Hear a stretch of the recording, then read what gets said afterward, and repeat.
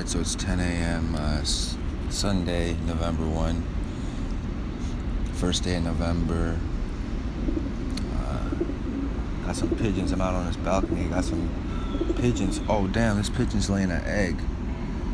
Where I'm staying, there's these little pigeons hanging. They sitting on an egg right now. I don't know if you can hear that, but, oh, the bell's going. The bell's tolling. But, yeah, I think it's November 1. Someone was saying November 1 is All Saints Day. I don't even really know what that is, but, you know, I was just thinking, all the people, it's just day after Halloween. Yeah, this pod with Ali Rowbottom, who wrote the book Jello Girls, that came out in 2018. Yeah, I met Ali out at a thing, like most of the guests I seem to have, before everything went down. Her husband, John Lindsay's also a writer who I'm acquainted with. Yeah, I say it briefly on the pod. The idea for an app came about when I was talking about the Maggie Nelson book.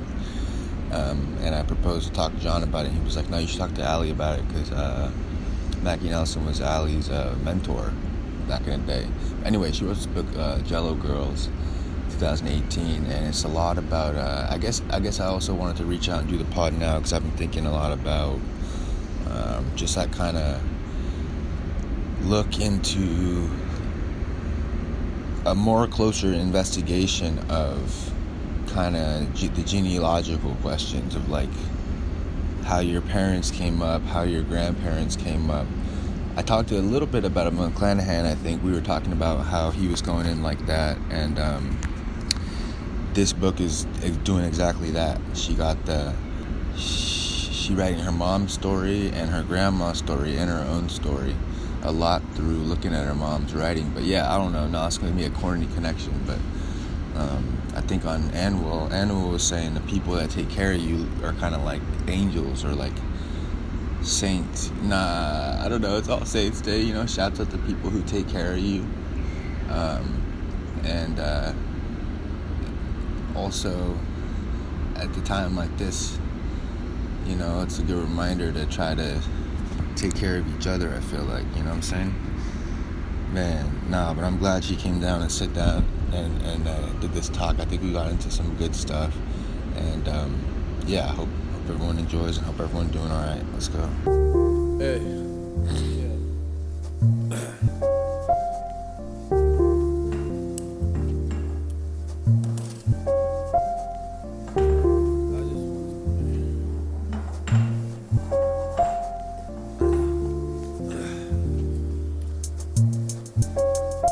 How's life out in LA? How are you doing?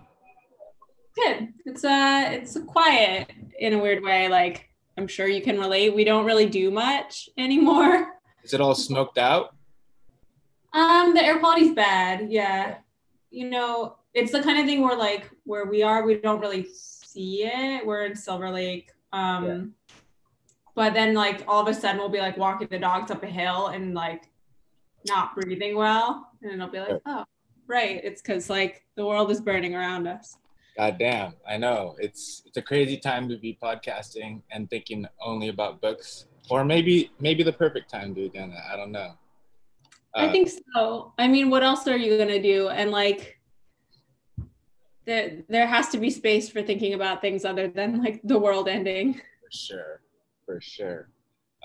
So it's crazy. You and John's dropping stories today. You guys are like a power writing couple right now, putting out stories onto the internet. I just reread all three of them, John's most recent story and your two, in succession, and it's sick. Thanks. We work really hard. Like, I would never say that we, you know, just sort of like poop them out. We're like over here, like really working hard. So it's nice to see stuff go up, you know, as you know, like, yeah. There's some refined gems, those guys. Yeah, so we met at the thing in December, 100 million years ago. A lifetime ago. Yeah. I'm reeling from the end of the book that I read the second half of this week. And also thinking about it in the context of some of the stuff you said and your more recent stories. It's funny, some of the questions I had about how you feel about stuff now are like literally in the stories. Oh, yeah. But it was sweet reading, even you know, knowing John and talking to him and reading the end of the book with the wedding. So first off, how you went about writing this. So you literally had a lot of journals and stuff from your mom that you were reading and and reimagining stuff like that. Yeah. I mean, it's interesting because like I started working on Jello Girls not knowing that my mom was going to die and that would be the end of the book. So I started working on it like a couple years before I finished it. And I had, like, for people who don't know, this is in the book, but like she spent a lot of my life working on her memoir. Yeah. So I still have them. I had at the time these like just binders of different attempts that she made to approach the story. So like, yeah. Yeah. And at the time when I started working on it, I was just sort of going through sort of the timeline of her work and writing it from my own perspective and my own voice. And some of that remained in Jello Girls eventually, but then like obviously life took over and her health started going downhill. So I just started sort of writing that as it happened. And I was writing the end of that book, like sitting with her, like as she was dying, which I haven't written about yet, but maybe I should. It was bizarre. And you're taking the notes in the room. Yeah. And it's been an interesting process with that book because I think because of the enmeshment, both like of her and I as people, but also like her work and my work, Jello Girls in my mind is sort of like her book. And a lot of time, like you feel like a letter, you know, or like a dedication to somebody. Yeah, completely. It's like I felt like, especially after she died, it really lit a fire under my butt. And I was like, this book is getting out. Like, I'm going to publish it. Whereas before I was kind of like, this is my PhD dissertation. And like, maybe a small press will want it someday. Like, after she died, I was like, no, I need to get this out. And I feel very lucky that happened. And also now, as I'm like trying to move forward with my career, I have this sort of almost like competition with that book. Like, I'm just like, oh, Jello Girls, like, well, whatever, that's Mary's book. Like, now it's time for me to write what I want to write. So it's interesting. Trying to one up yourself. I'm sorry? Trying to one up yourself. Yeah, exactly. Yeah. That's real. Wow, that's wild. So that was literally happening while you were writing it. So that was like 2016 or something like that, around that time? 2015. Yeah, I finished it and it sold, I think it sold in January 2016. Yeah, it did. Like right when Trump was getting sworn in. So that'd be 17. Oh, right? Yeah, 17. That's right. Yeah. Okay, wild. Okay. That's and then it came out like when in 2018? July 2018. Okay. Word. So when you're saying you were initially writing were you writing from your third person of your, like when you were first interpreting your mom's stuff, it was third person, but you said in my voice. What do you mean by that?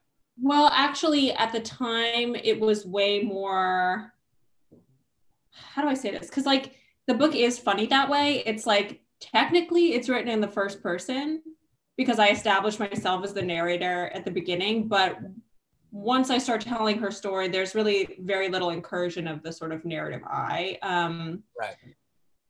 at the time though, when I started writing it, it was much more like dreamy. Like I was very influenced by like Lydia Yuknevich's Chronology of Water, or like Kelly Groom's memoir, something like that. That's like a lot more sort of slippery, and it moves in and out in sort of this dreamy state. So there was a lot more I in that version, which I then ended up taking out and sort of rearranging for like the marketplace, basically. But the third person, Mary, like once you start doing scenes, is that kind of you? Maybe this is breaking the third wall or fourth wall, or is that like, that's how I read. Yeah, the whole idea was, or the whole notion of doing a pod started when I posted a picture of that book, Jane, and I probably messed up this on Instagram, and John was like, that book is fire, like Jane by Maggie Nelson, like I just finished the red parts, the second one, I think that's what it's called. Yeah. And I was like, dude, let's fucking pod about it. He's like, no, you gotta talk to Allie about that. So then, but when I was reading that book, in that book, her, for people who haven't read it, Maggie Nelson's aunt was murdered at 20, I think, at college.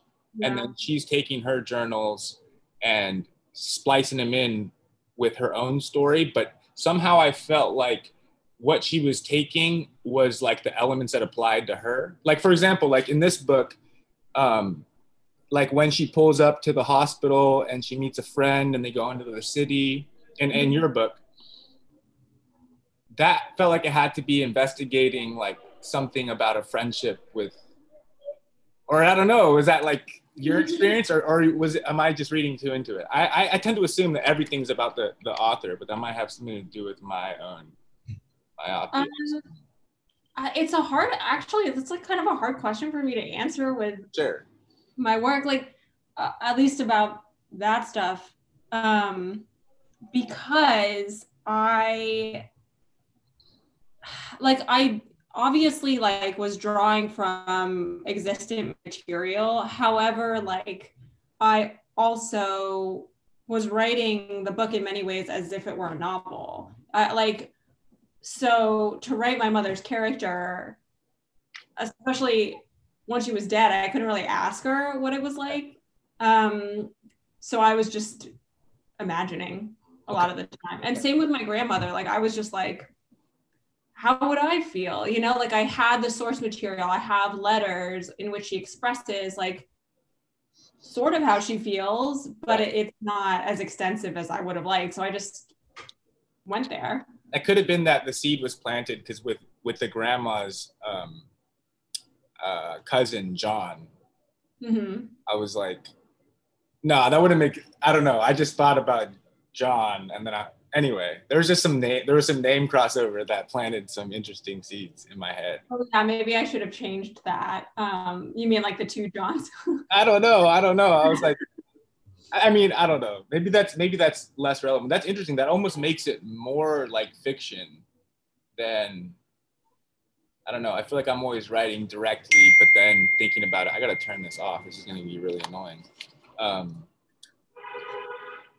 Sorry. You might also, like listeners, be able to hear my dog snoring in the background. Can you hear that, Sean? I don't know. This is the podcast with literally the worst sound quality of all time, though. That's kind of what the hell, dude? All right. But word. Yeah, no, it was really interesting. I feel like I've been thinking a lot about like genealogy stuff. This is crazy. I need to turn this. Can you hear that?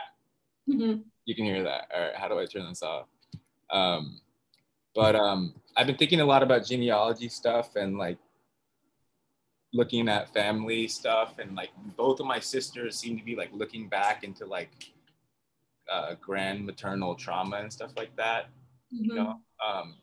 but it feels like the ethic of the story was a lot about like speaking and being able to articulate yourself as like the way into a type of selfhood. Sure. Yeah. And do you feel like, how do you feel now about, I'm sorry if this is like formal, like interview question. No. How do you feel now about the book coming out the book being out and having kind of seen that all the way through?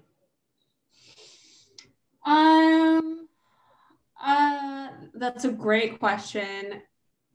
I feel, I don't think it hasn't like resolved anything really. Like, you know, the book ends on this sort of like hopeful, almost like triumphant note. Yeah. About myself and like motherhood and how I would like imagine sort of carrying on as a woman in a world without my mom in it. I mean, I was 29 when she died, which felt at once like lucky that she had lived as long as she had, but also like shit, like I just got married. Like, how do I do this? I need someone to tell me. So I guess like it hasn't really resolved any of those big questions. I'm still like living it. I think, you know, I already said that thing about like feeling a little competitive with it. And like, I think also like, this is sort of like a more straightforward answer about like marketplace stuff, but I felt really, I don't know, just kind of like confused about where I fit as a writer. I think like that book, I didn't really think about publishing in a big way, like with a big press before it suddenly became an option. So I didn't have like a strategy for marketing the book and like positioning myself as like a serious writer. And I think like, and this could be like entirely in my head, but one of the struggles that I've had with it has been just sort of like the marketing positioned me more as like Jello Air tells all, when like the reality is like, I mean, technically, yes, I am a Jello Air, but I'm not like the singular Jello Air, like spilling these like tabloid secrets. So that's been kind of interesting, like to navigate. I'm not sure if I'm answering your original question. You totally are. Do you feel like that was something you were part of the conversation of, or do you feel like that was sort of what a different element, a different aspect of the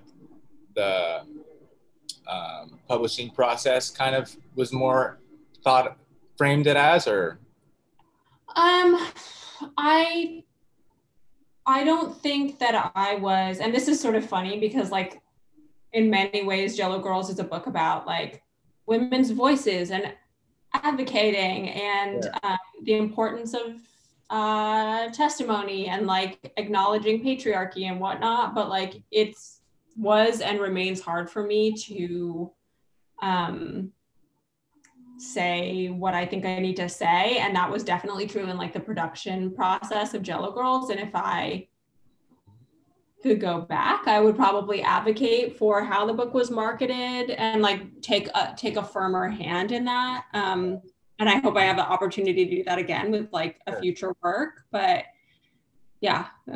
Yeah, you said in the Hogarth piece, you said something about the ease with which you were able to betray the feminist ideals you're supposed to uphold.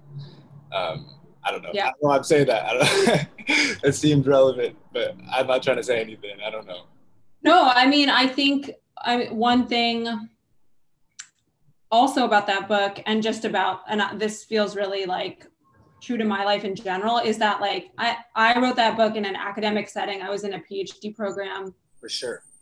And I think like feminism, I've like grown a lot in my understanding of what it means for me practically, like taking the theory out of the classroom and practicing it in my real life is a very different thing than just sort of talking about it. So, yeah, I mean, that's the struggle. And that's kind of the interesting part to me is like, well, how do you live the theory? Like, how do you feel the theory? There was one interesting part in the book well, first of all, I want to say before I get to that, I want to say about the whole Jello Air element of it. I feel like I always get excited by stuff that feels like it's really generous in what it's sharing and like what it's divulged. I don't know. It's not just divulge everything and it's automatically good, but I do feel like there was a lot of just how clearly you went in about all that stuff felt like pretty, I don't know, not a lot of people talk about stuff like that, you know what I mean? In terms of like going back. So I thought that was pretty sick, like pretty like generous to write in that way. Thanks. But yeah. I think like I noticed that I feel best about my work when sounds like really cliche, but when I'm talking about stuff that like makes me uncomfortable about myself or that I don't necessarily want to share, but I also do because I'm like kind of an exhibitionist. So I like, and probably a lot of writers are, but like I'm always kind of like towing that line of like what I do and don't want to divulge about myself and where it's good to hold back and where it's good to put it on the page. For sure. I mean, yeah, I think that a lot of my ability to get past certain, I don't know, stuff with like striving for health and okayness and I don't know, getting past self-destructive behaviors and stuff like that. Like I relate to that kind of stuff. And I do think like one really neutralizing factor is like when something happens or you're in a position where it's like survival decides whether you're gonna do it or not. You know, that's like a really helpful thing. And that happens in a moment. I think when your mom first starts getting sick, you talk about that a little bit where it wasn't really a choice, you know? Yeah, sure. I mean, she, this is funny because when I had a doctor's appointment the other day, just like a routine thing. And I feel like I always end up telling this story, but she like saved her own life, like advocating for herself. And, you know, people would, I think that like a lot of the time, like it's a matter of persistence. Like this pertains obviously to like health, but also like writing, like to say the thing that it is that's like really gnawing at you. Like there's something wrong with me. I need to tell you what it is. Right. Yeah, no, I just think when that's anyway, it was making me think about other circumstances that we're all just born in different circumstances, you know what I mean? And like how I don't know. But about the whole application of certain ideas, like there was an interesting part where with your mom in the book. It's weird. I usually say the character, but I guess you're explicitly nonfiction, so I can say. Yeah, go ahead. You can say, yeah, totally. It's nonfiction. Yeah. And it's when you're talking about the one, you know, a lot of the psychosomatic stuff I really liked because that's really real, and about the one illness or the one condition that's like MPI, I think, where psychogenic illness, where you feel you kind of feel too much for everybody, like, and then mom's like, oh, that's like a female condition because they feel too much, you know, and then you know, and then you're kind of like, well, that's essentializing, you know, and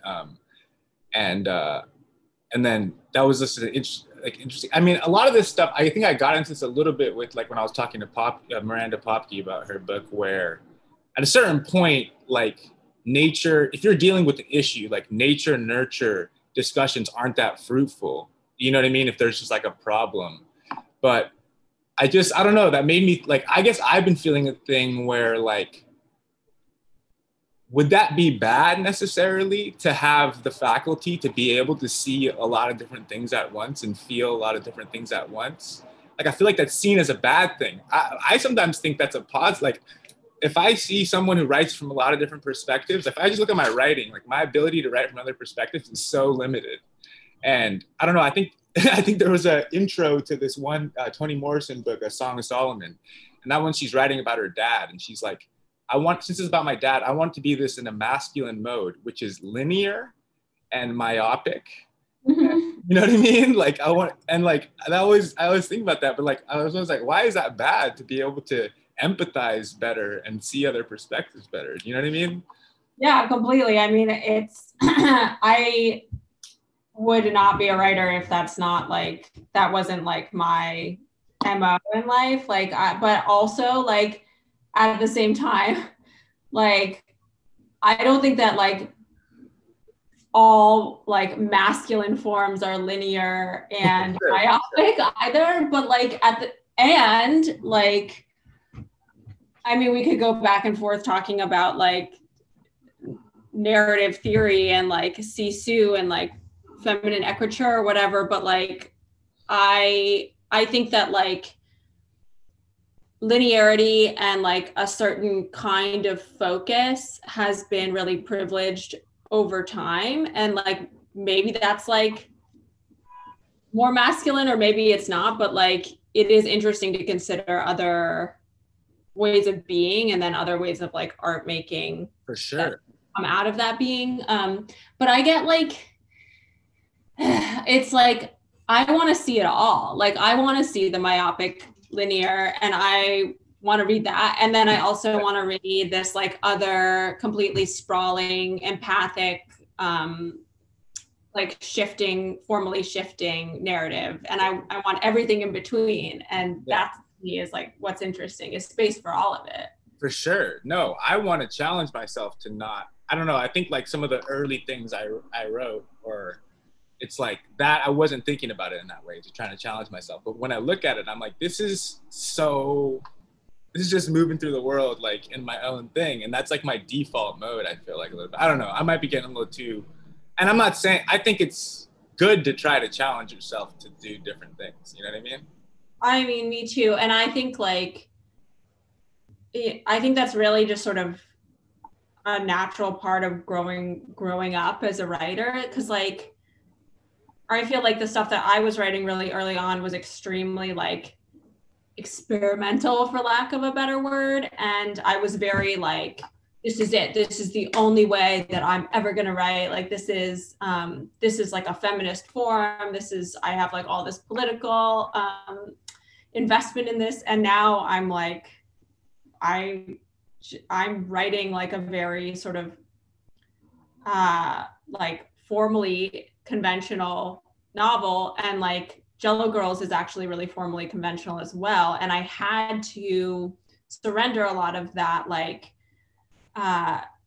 dreaminess that I had originally conceived of for Jello Girls in order to actually say everything that I wanted to say. So I ended up going from this like very feminist form that I felt was very performative of the subject matter of the book to this way more like masculine linear form in order to say all of the stuff that I wanted to say. Okay, interesting. So that's making me think of a lot of stuff. Before, sometimes when I listen back on these, I'm too caffeinated and someone will start saying something and I won't ask a good follow-up question and it'll make me mad. But you were saying, and you might not want to answer this, but you said earlier, some of your ideas about, since even writing the book, about what like theory versus life have changed since you wrote the book. What in what ways, Yeah. Well, I mean, the Hogarth piece you were talking about. I love that piece, by the way. A lot. Oh, thanks. And like for listeners, that piece is about, I mean, it's about a lot of things, but it's about getting Botox, and about like whether or not like the sort of like guilt that I felt initially when I decided to get Botox, because I had just finished a PhD and I had these like frown lines. This all sounds so like superficial, but to me, this is what I'm interested in, is like making something radical out of the superficial, because I think a lot of people feel this way. But like, I was so hung up on like the political implications of getting Botox at the time. Yeah. And I hear this from a lot of women, like even like publishing that piece, I got so many DMs from people being like, I'm afraid to get Botox. I really want it. Am I a bad person? And it's like, no, you're not bad. No, you're not betraying feminism unless like, I don't know. It's just like, to me, when you take theory out of the classroom and start to actually have to live, like, at least for me, like, we're all just trying to live in this system, and like, you're not going to, you might feel more pain trying to live outside the system than like making choices for yourself day by day in a way that feels right to you. Maybe that's like the radical act. I didn't say that as clearly as I wanted to. But I think so. And I think also articulate, like, that's why I like that idea of like, I almost think all writing is trying to be able to speak yourself and your changing self in a way that allows you to let go of something, you know what I mean? And invites other people to be able to speak, like selfhood being tied to like speaking. Cause then it's also like, if you're doing something that you want to do and you can't, like, that's probably why a lot of people responded to you, because it was kind of radical to write that. And then it gives permission for people to articulate what, you know what I mean? Like, that's, I don't know. It's not clear cut what constitutes like speaking what yourself at a given time is. I totally agree. And I like this. I mean, this is a little abstract, but like what you just said, I feel like that is how I think of what I do. Like, I don't really like, yes, I think of myself as a writer and what I do is writing, but like more than that, if I wasn't writing, I would still be doing something that was like trying to get at what you just said. Right. That could be how you interact with someone, how you communicate with your friend or your family or a partner or something like that. Yeah. For sure. Because and it goes deeper too, because I mean, all that psychosomatic stuff comes from holding stuff in. I feel like, you know, when your body starts tweaking out, doing weird stuff, there's probably something that you can't really, I mean, I don't know, that's personal experience, you can't really like look at, you know. I think that's really true. I mean, I think that like it's not like, I think that like everybody needs to go to like talk therapy right now and like confess all their sins, but I do think that like there is a certain like radical power of being able to articulate those like hidden places inside, or at least like poking at it from different perspectives. Yeah, or just one singular myopic perspective. Exactly. No, that's real. And then, so what you're writing, I don't want to, I always harass people about what they're writing about, but then sometimes that can be bad juju for the writing. But you're going in, I mean, you talk about it a little bit in that piece, you're going in on something related to all that, and it's related to Duras too. Yeah, I feel like everything I do is related to Duras, but like whatever. I'm writing a novel.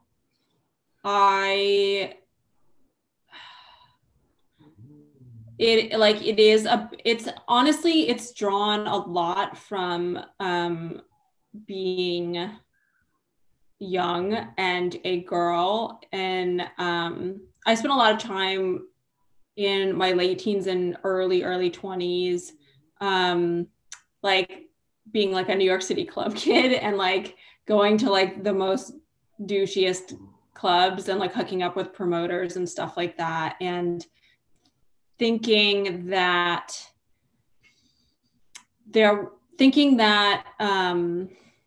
I could sort of play a game that leveraged my like objectification, and that I could self objectify and get power from that. And I don't think that that's not a possibility, but the novel is very concerned with whether or not it's a possibility and whether or not it's a possibility for the narrator. Yeah. That's a real ass question. Yeah. I don't have an answer, and I don't ever, expect to answer it really, but well, yeah, I think the longer you don't answer, the better the novel would be. Hopefully. Yeah, that's sick. That's so I told you in email I recently read that early Dara.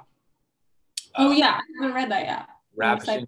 Oh, but you said ravished in the first. It says ravished in the first line of The Lover, right? Or did I get that wrong? She said no, that's The Lover. Yeah. Beautiful, and I like you how you look now, ravished. Yeah. And the book I read is called The Ravishing of Lowell Stein.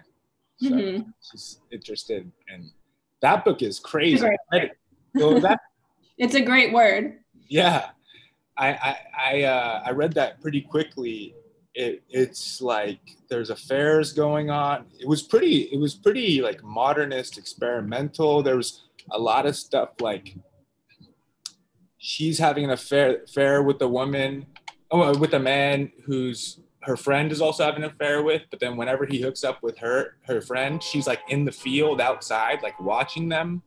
But there's a lot of gay stuff going on. So my whole interpretation was like, by becoming this weird, like almost like Beckett, seeing, I don't know if Beckett's right. What's the seeing eye? Just like reduced to a gaze. Yeah. And it was like weird because she'd just be in the field, like moving rocks around. That reminded me of Beckett. Maybe anyway, but she was like reclaiming the gaze or something. That's how I was honestly a little, I couldn't come up with a clear take on it. But what's The Lover? What's The Lover like? The Lover is, it is widely believed to be like autofictional. It's written in fragments and it concerns the speaker's childhood relationship with an older man, without sort of reducing it to like I was a victim and he was a perpetrator. I mean, I assume that the book could be read as like highly problematic today. That would be one reading of it. It's hard for me to sort of get outside of what it's meant to me, like all the way along in my writing life to pass any judgment like that on it. But I think that that relationship was really formative for her future work and her worldview. The relationship she had with that man, your dog's. Yeah. He just came in and like yawned and sort of. Came in there, for her, just standing there. So you read that early on, and that's one of the books you reread a lot. Yeah, I started taking writing classes like late in college. I wasn't like there, thinking like I'm going to be a writer. I just was good at it and realized like very late in the 4 years of college that like, oh, I could take a writing class and like that's something that I could potentially do. And that book was recommended to me by one of my teachers there, Carol Zoreff. I don't know what she's up to now. She's around. And she also introduced me to like Carol Meso and women writers, Sisu, I think, probably like who were working outside of that sort of myopic linear form that was extremely privileged at NYU when I was taking writing classes there. Yeah.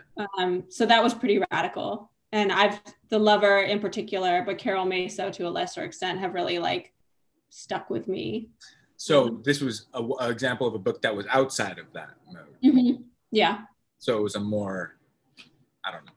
It's a weird binary we're setting up, but I think I know.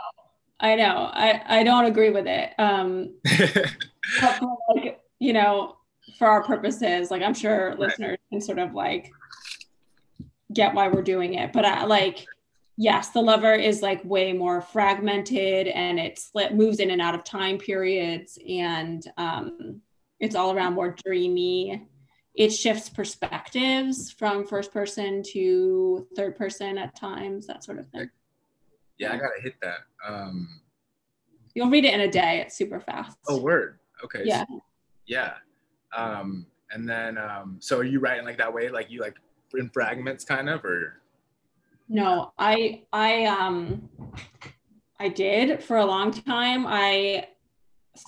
I wrote like that in my undergrad, and then I went to CalArts for an MFA, and I was still writing like that. And at the time, I was writing a lot about my mom being sick, and I was writing it in sort of like a fragmented. I was very influenced by Sarah Mangusto when I was at CalArts, particularly The Two Kinds of Decay, her memoir about an illness. And I ended up, I think this is like very typical for me, but I wrote for my CalArts thesis like an 80-page book, I guess, but then ended up cutting it down to like a very short essay. That's in fragments. But like after I moved on to a PhD, it sort of became apparent to me that the fragment form, like obviously is very useful and works best, I think, for me when it's like performative of the content. Right. So like, but for Jello Girls, I had so much that I wanted to say, and I didn't think that like the fragment form was really going to sustain over that page length. And I feel the same way for what I'm working with now. Word. Yeah, I loved all the. Yeah, just I don't know. It was interesting, all the arc of the Jello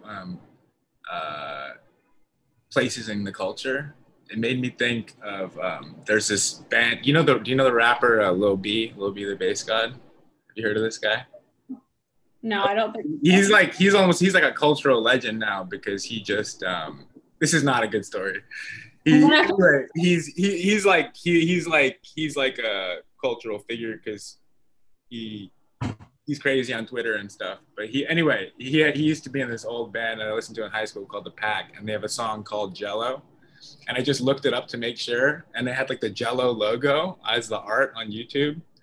But I think anyway, but no, all the past stuff. Yeah, I don't know, all the yeah, you were saying the roots of hysteria is a wandering womb. That's wild right there, when how it's tied to witchery. Yeah, I mean, there's a reason like the procedure to take a womb out is called a hysterectomy. Oh wow. Like I was always so fascinated with the sort of historical underpinnings to stuff that I feel like is still like readily available for a lot of people today. Like even writing Jello Girls, I was thinking about this yesterday for some reason, but like nobody's gonna listen to this, like that is in that program, but like the nonfiction faculty when I was at Houston were all men. I didn't work with a single woman when I was working on this book, and like there was a lot of feedback that was like very defensive about what I was working on, and I was like, oh wow, like what am I doing wrong? And now, like the other day I was thinking about it, like wow, that's crazy that I thought I was doing something wrong. Which goes to say, like a lot of the stuff that I was writing about as like rooted so far in the past is still playing out today. It's just so much subtler. For sure. Yeah, I'm not gonna lie, a couple times I was reading a part of it aloud to the lady the other day, and it was saying like all the things. I don't know why I shouldn't be saying. Nah, it was saying all the things that like her mom, her brother, or her uncle or dad would say to her, like you just need to do a thing. Like I don't know. I feel like that's what I say to her. That's what I say. I was like, damn, that's a direct shot at me. That's what I. No, you just need to do a project or something. Get manic and caffeinate and do a thing. But busy hands, idle minds. Like get to work. Yeah. I guess that's sorry. The light. I mean, there's truth to that. There's truth to that for sure. Like, well, and I think like that stuff. I think like my husband John and I like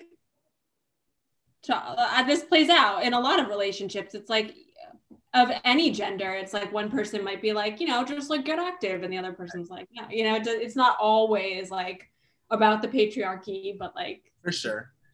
Yeah, but I mean, that's what I was trying to say earlier, where I think like, I don't know, like for me coming up, like I feel like I had a kind of like righteousness about, I don't know, movie, like whatever, my parental situation or financial situation coming up and stuff. But it's like, I don't know, it's just every circumstance comes with different stuff, and it's like hard to see that. And it's good to try to empathize with that, because if I have no choices for everything I do, there's something about that, or not no choices, but just like that survival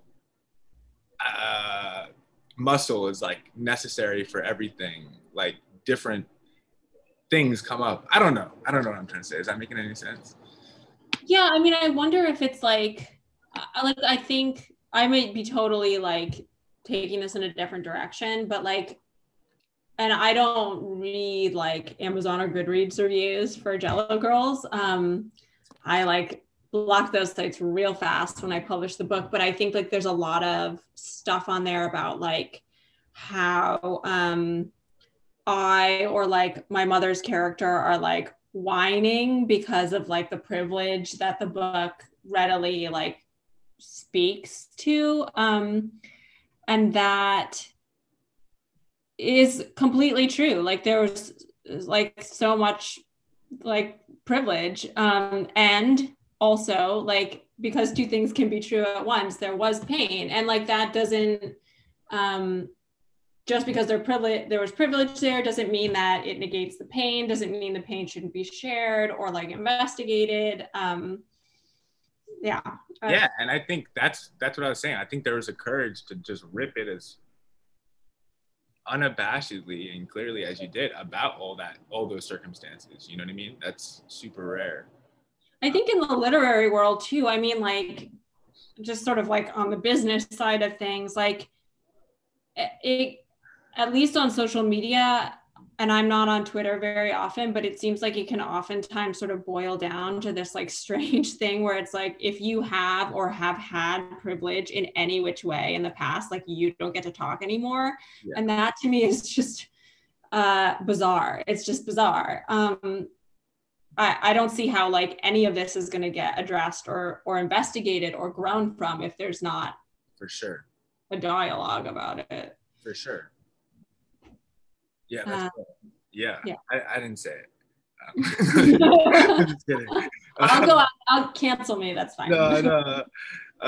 No, that's real. I mean, it's a wild time. There's a lot of things that we've been thinking. I don't know. It's almost like, yeah. I don't know how much I'm trying to go into. Well, I don't know. I think the a lot of things pivot when the circumstances become more dire. And I think we're kind of culturally in a little bit of a dire circumstance. So absolutely, a lot of things are just like, and that's what I'm saying. It's like the gift and the curse of like the survival mechanism kicking in, where, God damn it, I was gonna say something.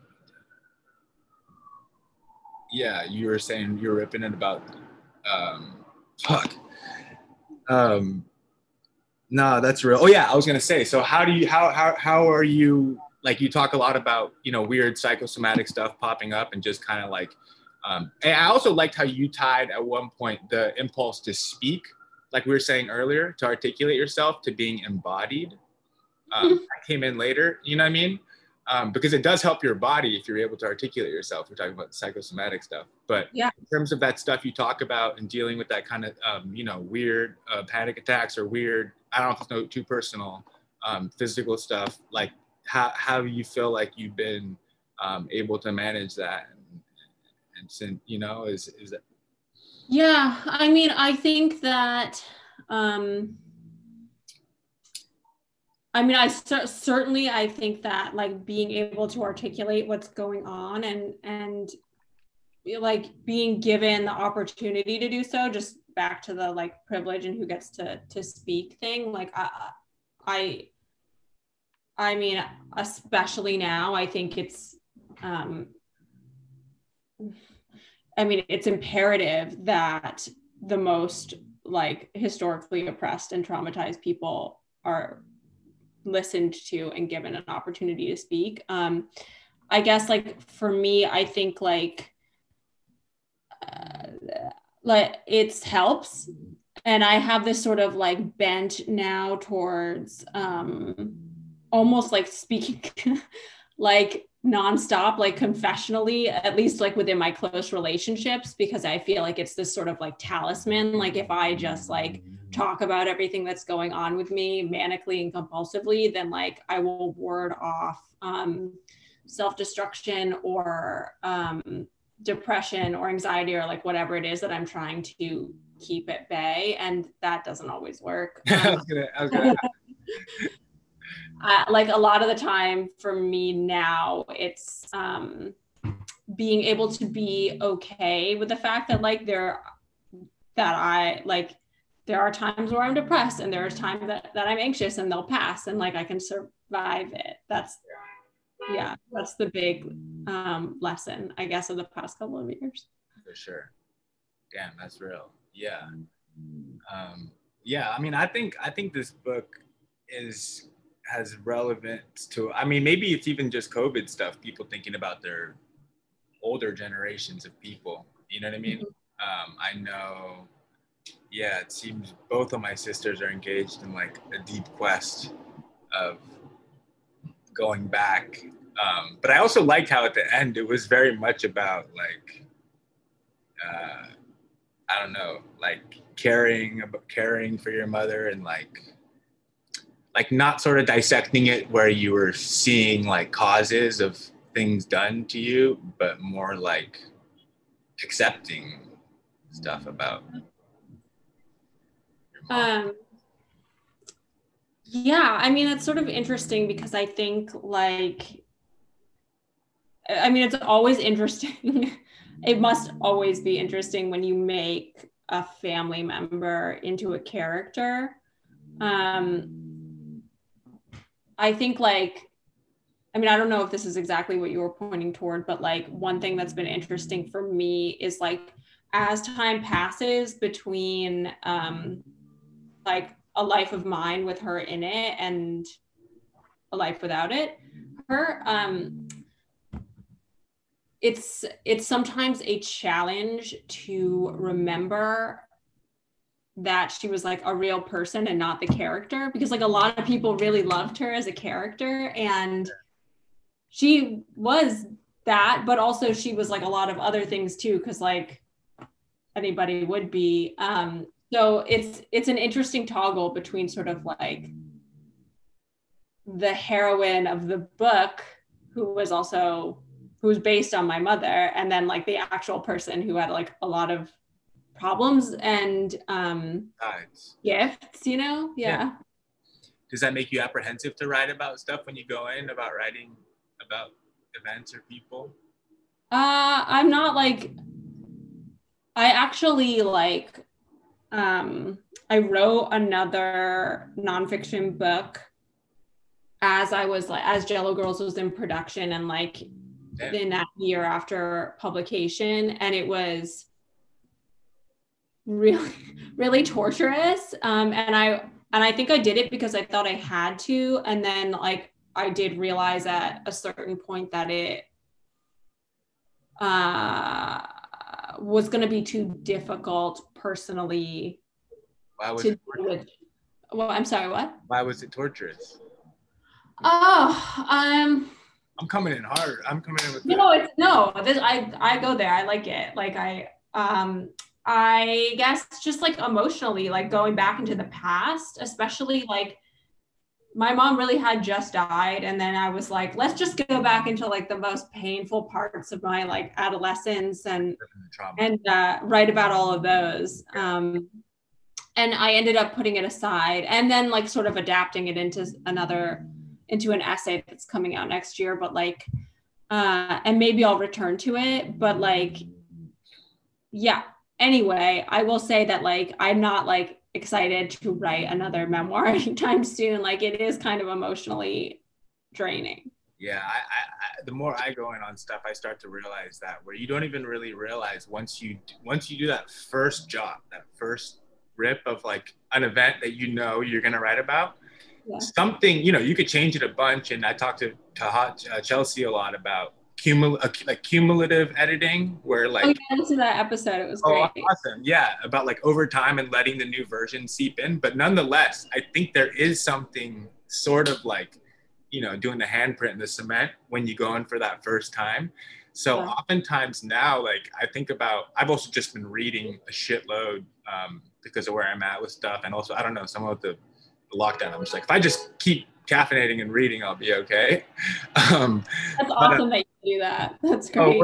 No, yeah, it's a little neurotic, but what I'm saying is, having realized that, I have all these like, I have like my whole new project like in my head of like what things must be attacked, but I just like wait until like, I almost feel like writing for me now is like having a weird like intuition of like when it's time to rip it, like when it's time to go in for the first time. Yeah. Because you go in too soon and you start going in too many directions, then like that event has already been kind of, I mean, it's not like I'm just, and once there's a lot of different vectors that are all in your head at the same time about the thing and the question you want to ask about the event, I don't know, that's just something I've been thinking about, because that's real, how the character becomes kind of its own thing, you know, or the event, you're like, that's what happened, you know. But yeah, completely. I think like those vectors, like it all just sort of like, and I think it's very wise to wait for it all to come to that point where it just like drives you to sit down and put it down. Like I feel like that other memoir project that I just mentioned, like I never had that feeling with it. I think I felt like I was supposed to write it next or something. And so like, I just never had that. And now I realize like, that's the shit. Like that's, waiting for that is worth it, because I wasted, I mean, I don't really, it feels at times like I wasted time, like writing something that I didn't like have that heat for, just because I felt I was supposed to, instead of just like sitting and waiting and trusting that the heat would come for something else. I'm sure, yeah, you probably expressing something you had to rip at that time, but that's real. It also, and sometimes you go in too gnarly, too early, and then you can't look at it anymore because the direction you went.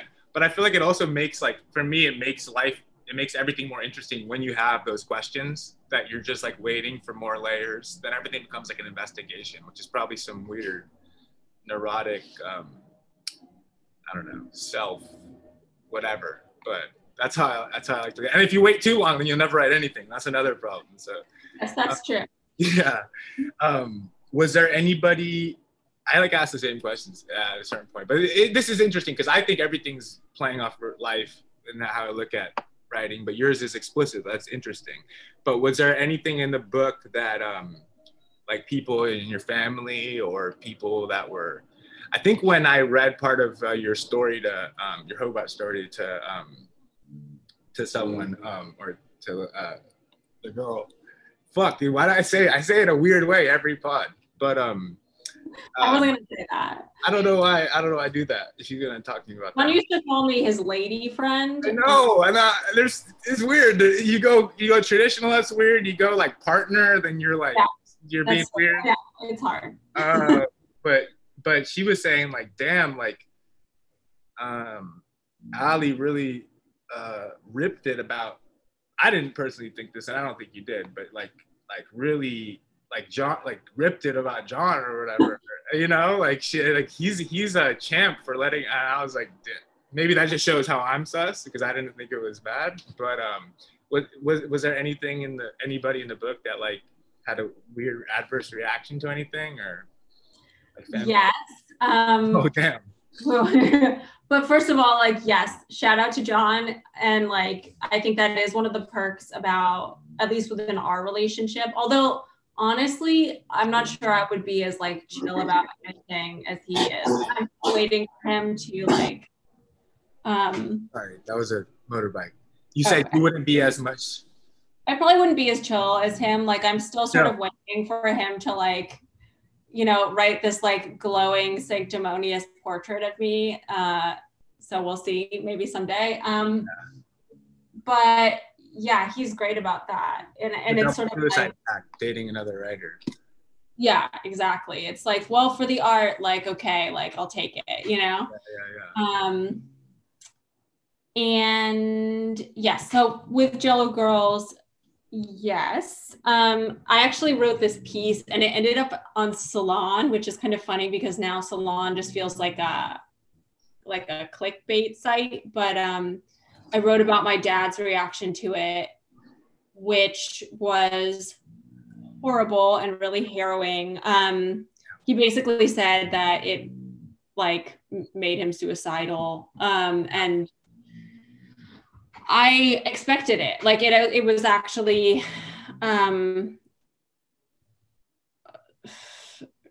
confirmed a lot in some ways about our relationship and his limitations in some ways. I think he is a person who, and I love him deeply, though we have so much trouble connecting, but I think like he's a person that has built a lot of his life around protecting himself. And so like although the book was like a big success for his only child and like a portrait of like my experience, that was inherently threatening to him. And I understood it. And we sat down with the book twice together. I had sent it to him when it was in copy edits, just to make sure that like there wasn't anything that he wanted to correct. And he had that horrible reaction to it. And we sat down and like, it turned out that like the things that, and I think this goes for a lot of people who are writing about family members, and I certainly tell students this, but like, it really surprised me, the things that he wanted changed versus like the things that I might have expected. It was like little word choices about like what he did for a living at the time. Like it's just very silly things like that. So that was one thing. And then the other thing, which I also expected, but was, honestly, it was traumatizing, was that my mother's brother, who I write about in the book I had changed his name, but yeah, like, I don't know. It was obvious who he was. He wanted to sue me. He like. Who you driving around with at the end? Yes. Yeah. He, and I mean, they had been estranged and. Oh, damn. Yeah.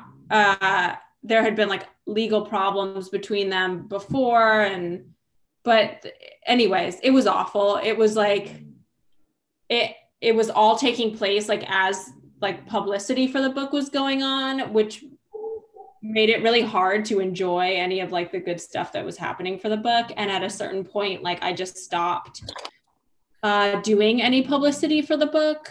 And I said no to like a lot of like big things because of that. And like, so he really took like a giant dump on like the book. That after it came out, or did you send it to him before?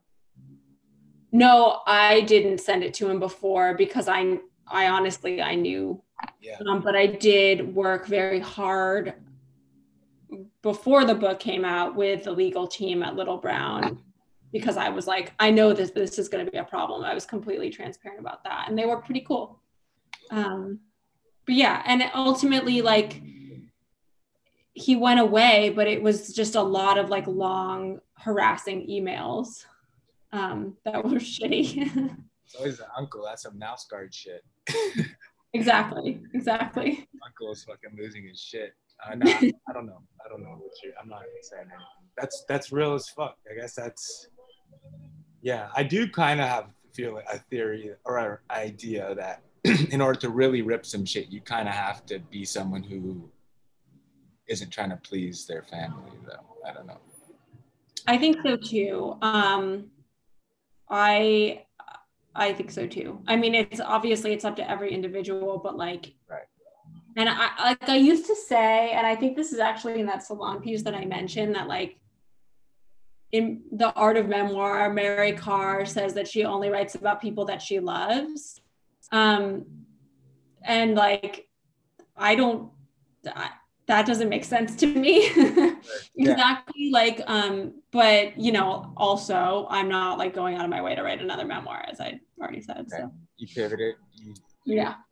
What's up? And you teach like catapult stuff, is that right? Yeah, that's all I'm doing right now. Nice. I taught a lot in Texas, and I really tried after Jello Girls Sold to just like get the next thing done, and that didn't happen fast the way I wanted it to, but there's got to be a reason for it. So I'm starting, like, now I'm finally like rounding the bend with this latest thing, and I'm feeling good about it.